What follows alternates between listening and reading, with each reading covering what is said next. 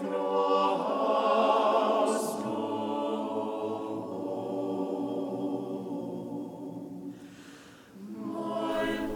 and welcome back to Oro Valley Catholic. This is Father John Arnold on the Feast of the Most Holy Trinity. You know, atheists claim they do not believe in God, but I think that the important question to ask someone who considers themselves an atheist or an agnostic or a theist for that matter is to please describe the God you say you don't believe in, or the God you're not sure about, or even the God you do believe in. How is it that we think about God? Because how we think about God has so much to do about how we think about ourselves and our life. And our understanding of God should be able to resonate in our lives and our experiences of ourselves. And so this week on Oro Valley Catholic, we're going to talk about the Most Holy Trinity and how it is that we ought to look at God.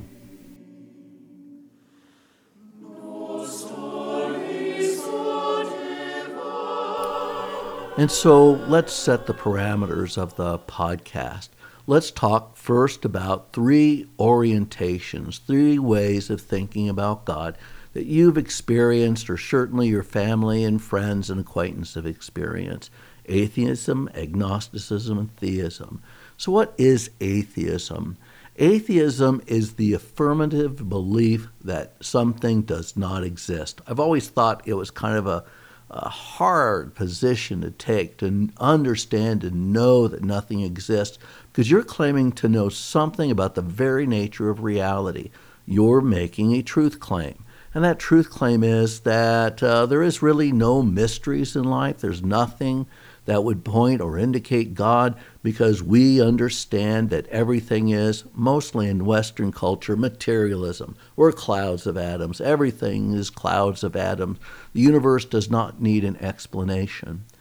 So atheism is an affirmative belief about the nature of reality. That's why I always say, and I think it's really important, because otherwise you can't have a meaningful discussion about this topic, is when they say that they don't believe in God, that they know positively that God does not exist, that they ought to describe the God they don't think exists, or they claim doesn't exist.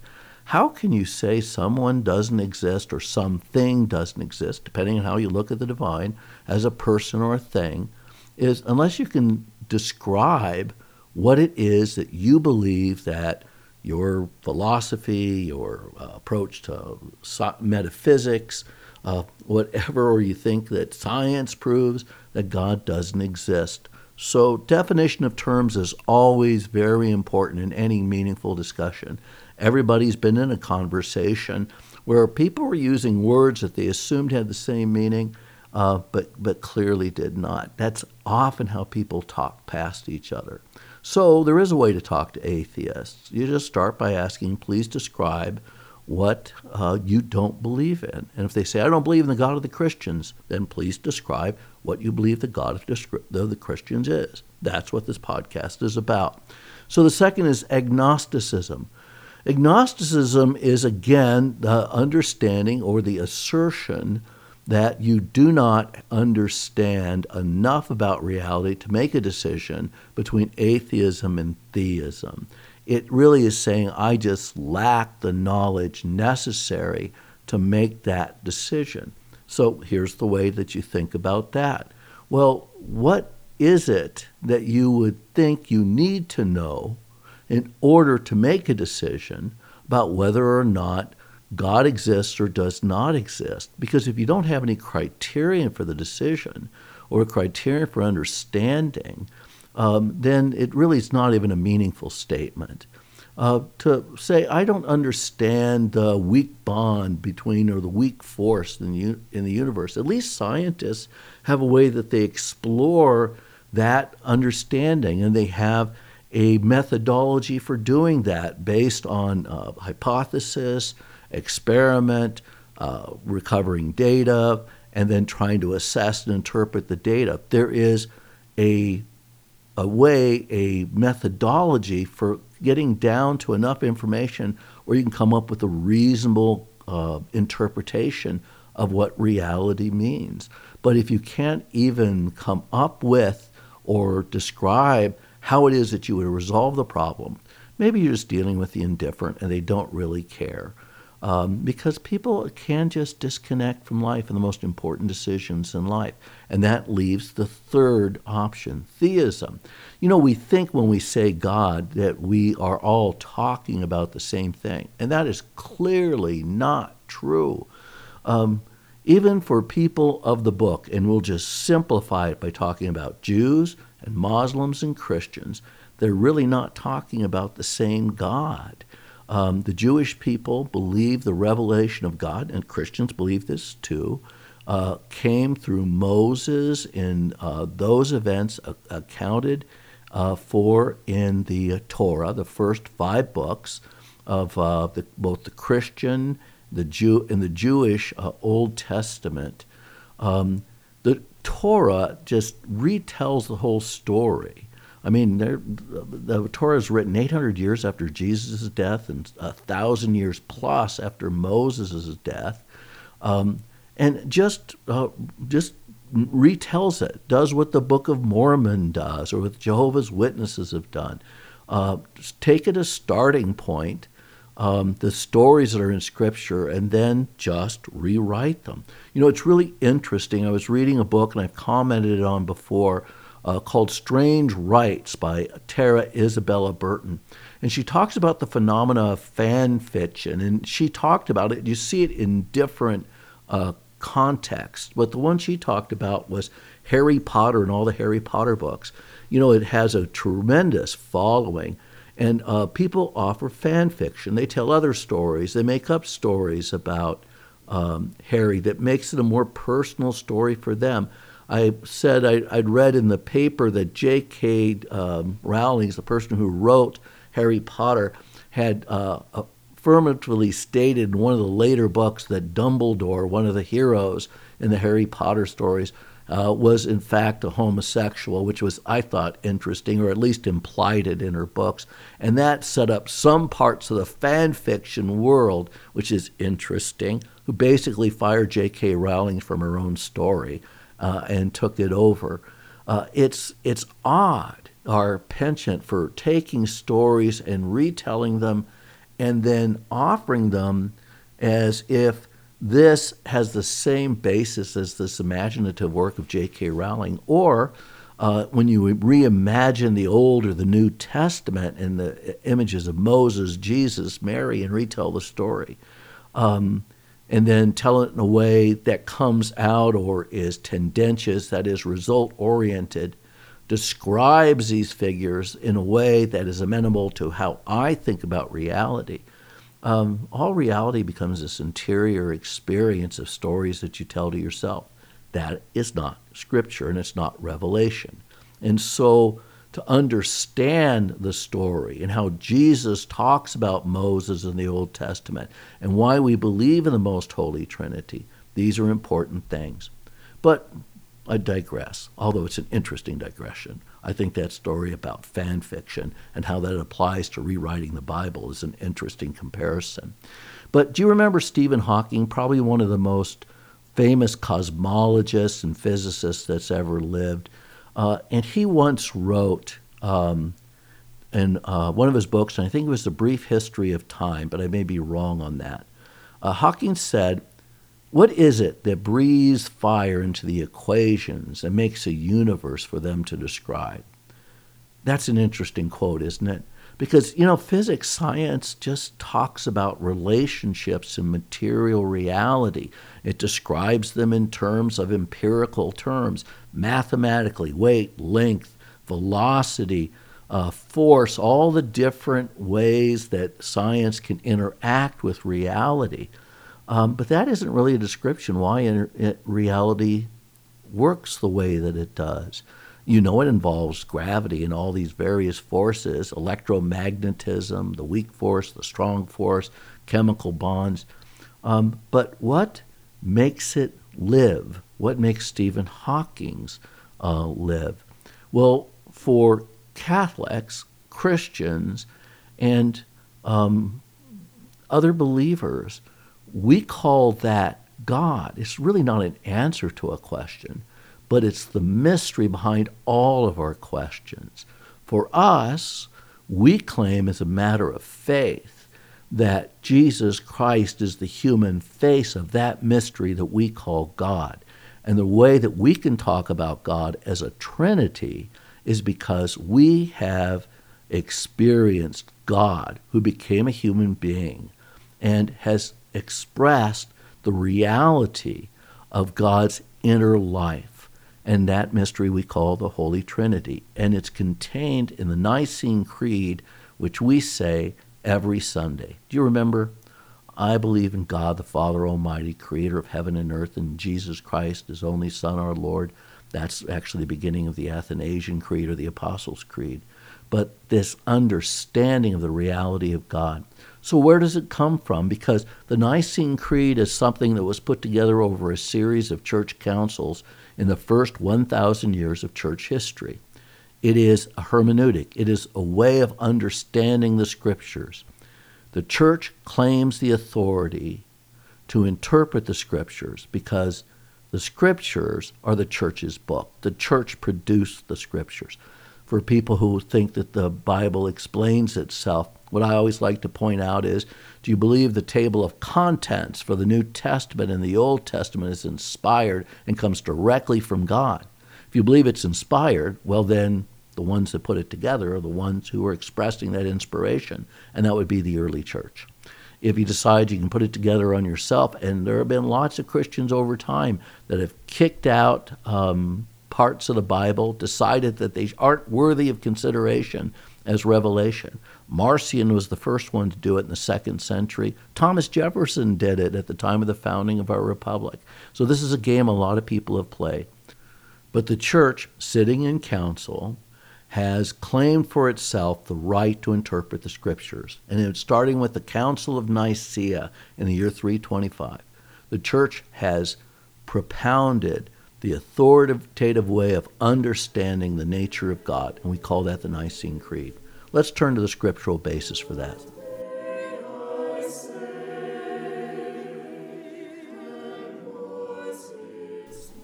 And so as to the questions for atheists, agnostics, and theists, what God you not believe in, what God you believe in, the simple answer for every Catholic, every Orthodox Christian is just to say the Nicene Creed. This is how we understand God.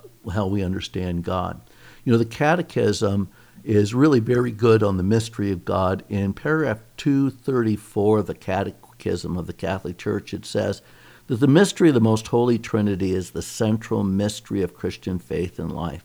It is the mystery of God in himself. It is therefore the source of all the other mysteries of faith, the light that enlightens them. It's the way we understand. It's the most fundamental and essential teaching in the hierarchy of the truths of faith. And don't forget, not only just the Nicene Creed, but when you make the sign of the cross, when you dip your fingers into the baptismal font and you bless yourself in the name of the Father, Son, and the Holy Spirit, you're reaffirming your Trinitarian faith. One God, three divine persons. Great theology, crummy mathematics, because God is beyond human language. And mathematics is just another human language, and it's inadequate to express God. There are limits to the structure of our mind and our ability to understand. And there always has been. So let's go through the readings for the Sunday of the Feast of the Most Holy Trinity. And the first reading is from Exodus 34. And a cloud comes down on a mountain in Sinai, and there Moses meets God. It's called a theophany. A theophany, theos is God, and phonos is sound. And so a theophany is this fanfare that comes with God's presence. And in the literal sense, it is that God meeting with Moses, showing himself to Moses. God has had a meal with the elders of Israel where they beheld God. And so there are examples in the Old Testament where people see God. But what do they see in this story? Well, they see the traces of the Holy Trinity according to the fathers of the church. The earliest way that the church understood the Hebrew scriptures in relationship to the scriptures of the New Testament. So they look at this story and see the traces of the Trinity. It says that the Lord stood there with Moses, and the early fathers said, well, that was the Son. The glory of God in a cloud descends on the mountain. Well, that's the same phenomena as when the temple is blessed or when Jesus is assumed into heaven, according to St. Luke. It's the glory of God is the Holy Spirit, because the Holy Spirit is love shared between God the Father and God the Son. And God the Father is there in the voice. You see this again in Jesus' baptism, right? But instead of the cloud, it says that the Spirit descended on Christ like a dove. Not talking about a bird was actually there, though we always use an example of the dove or the image of the dove as a stand-in for the Holy Trinity.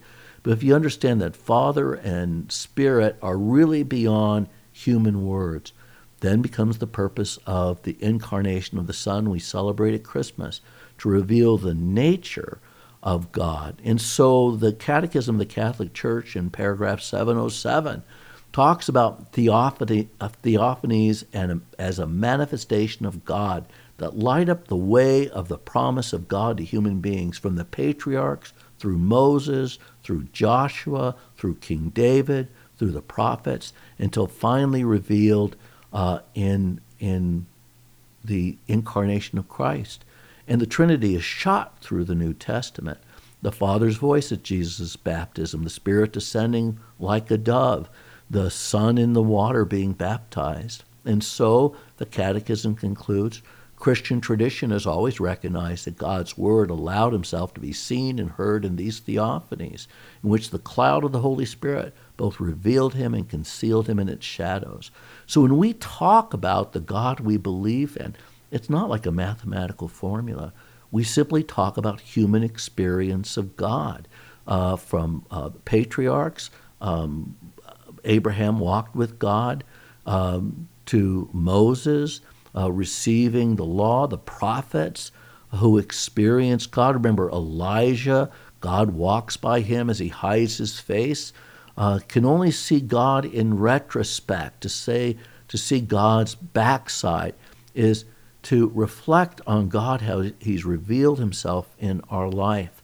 The 2 Corinthians, where Paul expresses the Trinitarian faith in chapter 13, where he offers a Trinitarian blessing. It's where basically the sign of the cross comes from, and it's how we start Mass.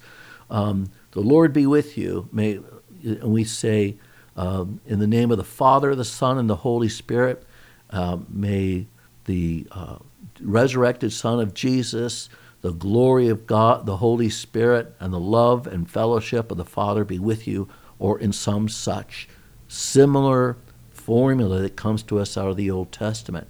And it comes to us specifically from St. Paul in 2 Corinthians, where he says, may the grace of the Lord Jesus Christ and the love of God and the fellowship of the Holy Spirit be with you all. That's what we start Mass with. And then mostly, if you listen to the readings through Easter, which concluded last week at Pentecost, a lot of the last 3 weeks was about John and Jesus' discourse at the Last Supper, as he talked about, unless I go, the Holy Spirit cannot come, because there's this dynamic relationship of ascending and descending, of these different ways that we interact with God that are really the same God, the same way from God's perspective, because the Holy Spirit is always there. But it's how human beings interpret it. That's why Scripture is, Old and New Testament, the way that it is. How can you take the mystery of God and make sense of it to human beings? The limitations of Scripture are human limitations. They're not God's imitations. But here's what Jesus says in the readings for the Most Holy Trinity from John 3:16, and this is one of the most famous statements out of the New Testament, out of the Gospel of John. In fact, if you remember, in the old days, the guy with the rainbow-colored afro would hold up a sign, John 3:16. because it says God so loved the world that he sent his only begotten Son. Monogenesis, which means only begotten. Mono means one, genesis, just like in the book of Genesis or in generation, only begotten Son, because he so loved the world. He's created sons, angels and human beings. We're adopted sons, the image of God. But John says that Christ is in fact the Son. And so these are just three examples of a bunch of things in the Old Testament that reflect in both Old and New Testament this understanding of God. In the Old Testament, God is monotheistic. He's one in a mathematical sense. And this is how I think the Islam understands God also. But it doesn't really describe the experience of God. And I'm going to explain it to you in terms of your experience as a Catholic, how you participate in God. It's not like relating to another person, because God is a person analogous to human beings. But his personhood is something far more mysterious and greater than our own. And the problem is, if you're listening to my podcast last week, our own personhood is pretty mysterious, whether it's a sociological and empirical or even a Greek philosophical way of understanding the self. Mostly people can observe what they do, but if you have to describe that self that makes those decisions, how do you do it? It's this mystery beyond human understanding. The atheist might say you're an illusion to yourself, you don't really exist, or you're a cloud of atoms. But that doesn't really make sense to human beings. And so think about, when you talk about, say, the Nicene Creed, how that reflects also on your own participation in God. I believe in one God, the Father Almighty, maker of heaven and earth. I believe in one Lord Jesus Christ, the only begotten Son of God, born of the Father before all ages, God from God, light from light, true God from true God. Believe in the Holy Spirit, the Holy Catholic Church, the communion of saints, and the forgiveness of sins. Because putting the Holy Spirit with the church, communion, and the saints, this is a description of how we participate in the love between God the Father and God the Son.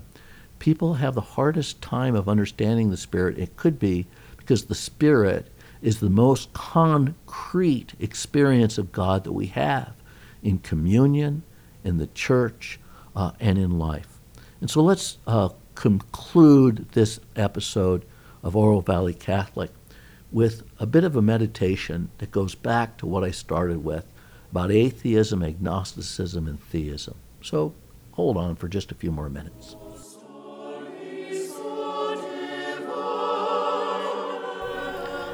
Do you remember Stephen Hawking's, the great cosmologist, physicist's observation about the work that he did? He described in A Brief History of Time his best-selling work from about now coming on to almost 15 years ago. And there's been a lot done in science since then. But something, he says, has to breathe the life into all of these equations. He thinks it's gravity. He posited that gravity has always existed, and that's where the Big Bang starts. And, you know, if you are trying to limit all of your explanations into an empirical approach to reality, which is Stephen Hawking's, the only way you can understand things is if you can weigh them or test them, because the only way we can understand is through sense experience. The only thing that we really can sense is material reality in the way that the scientific methodology approaches material reality.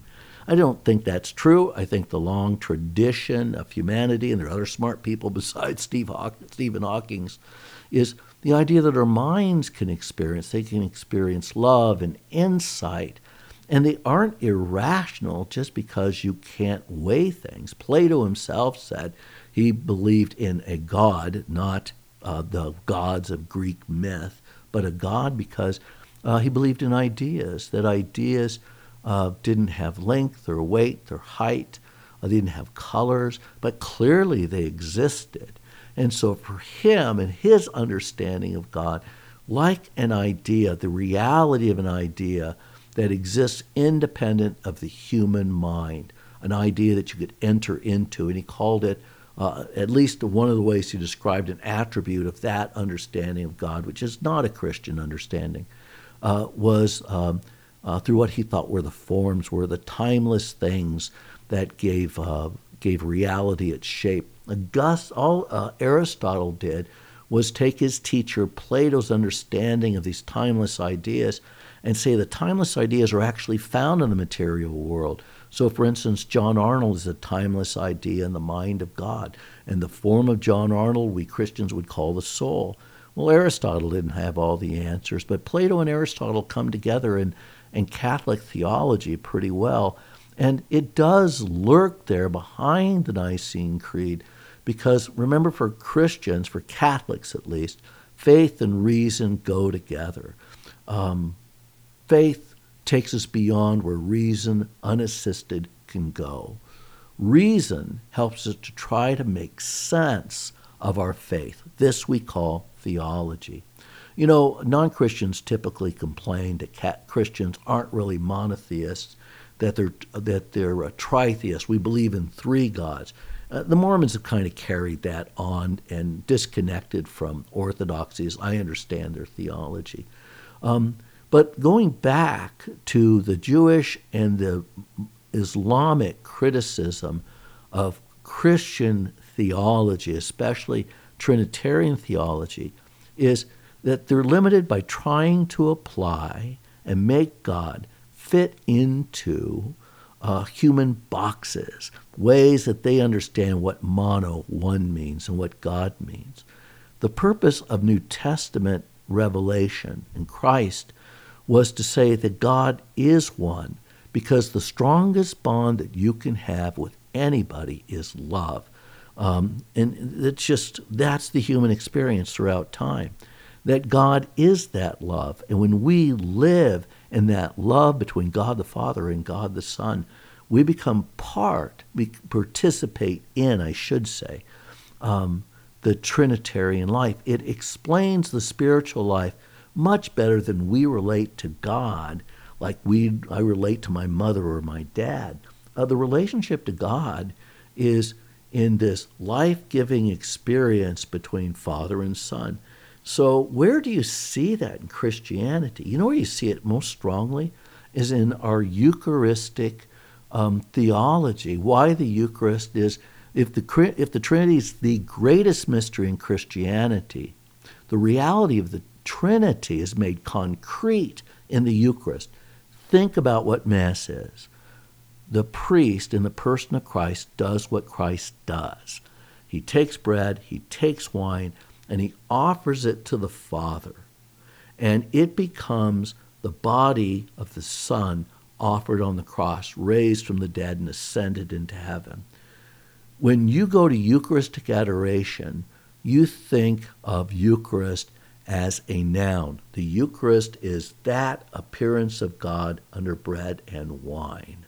But God is activity. God is not static.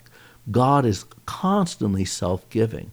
When you see the Eucharistic species under the appearance of bread at adoration, what you're actually experiencing is a self-offering of Christ and his dwelling presence amongst us.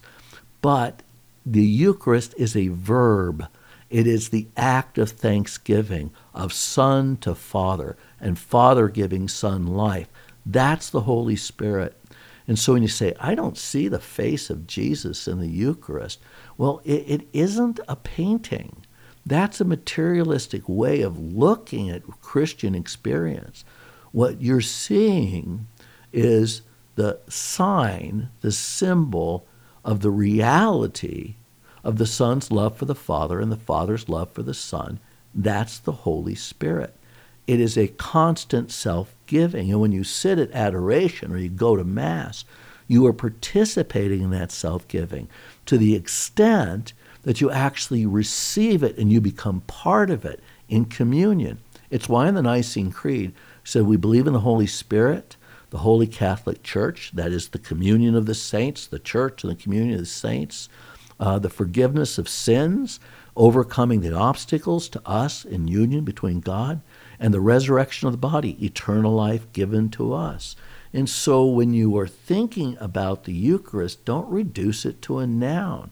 It is a verb, and you are participating in this actual life that is constantly at the heart of all reality, because the description of the Trinity is the description of what breathes life into all the things that science understands. The love of the Father for the Son and the Son for the Father, as we experience in Eucharist and in Christ. You know, it's really interesting that in a book called The Unfettered Mind, which was a biography of Stephen Hawking, says, you know, has a life that's so brilliant, but also just so full of suffering. They actually interviewed his mom, who lived to be well over 100 years. Hawkins was supposed to have died from Lou Gehrig's disease, ALS, much earlier than he did. But gosh, he went out for a long time and did some great work. But his mom, whose name is Isabel Hawking, said this about her son. She said in this book, An Unfettered Mind, not all the things Stephen says probably are to be taken as gospel truth. He's a searcher. He's looking for things. And that sometimes he may talk nonsense. Well, don't we all? The point is, you know, that people think what they think. What I think the point is that Stephen Hawking's mom loves him. And she always loves him, even when she doesn't like the stuff he says or does. And in that is the image of God. But somehow that was lost on Stephen Hawking. And that is what breathed life really into his work. But you can look at the Eucharist, and the love of God could be lost on you also. The Eucharist and that monstrance on the altar is not just a cloud of atoms. It's the life-giving, life-breathing presence of God. Because something does breathe life into your life, into the life of the world, and all of the cosmos. And that we call the Most Holy Trinity. And so when an atheist or an agnostic or a Jew or a Muslim asks what God they don't believe in, ask them if this is the God they don't believe in, the God that breathes life into the world. All right. Another episode of Oro Valley Catholic. Give me a like if you like it. Bye.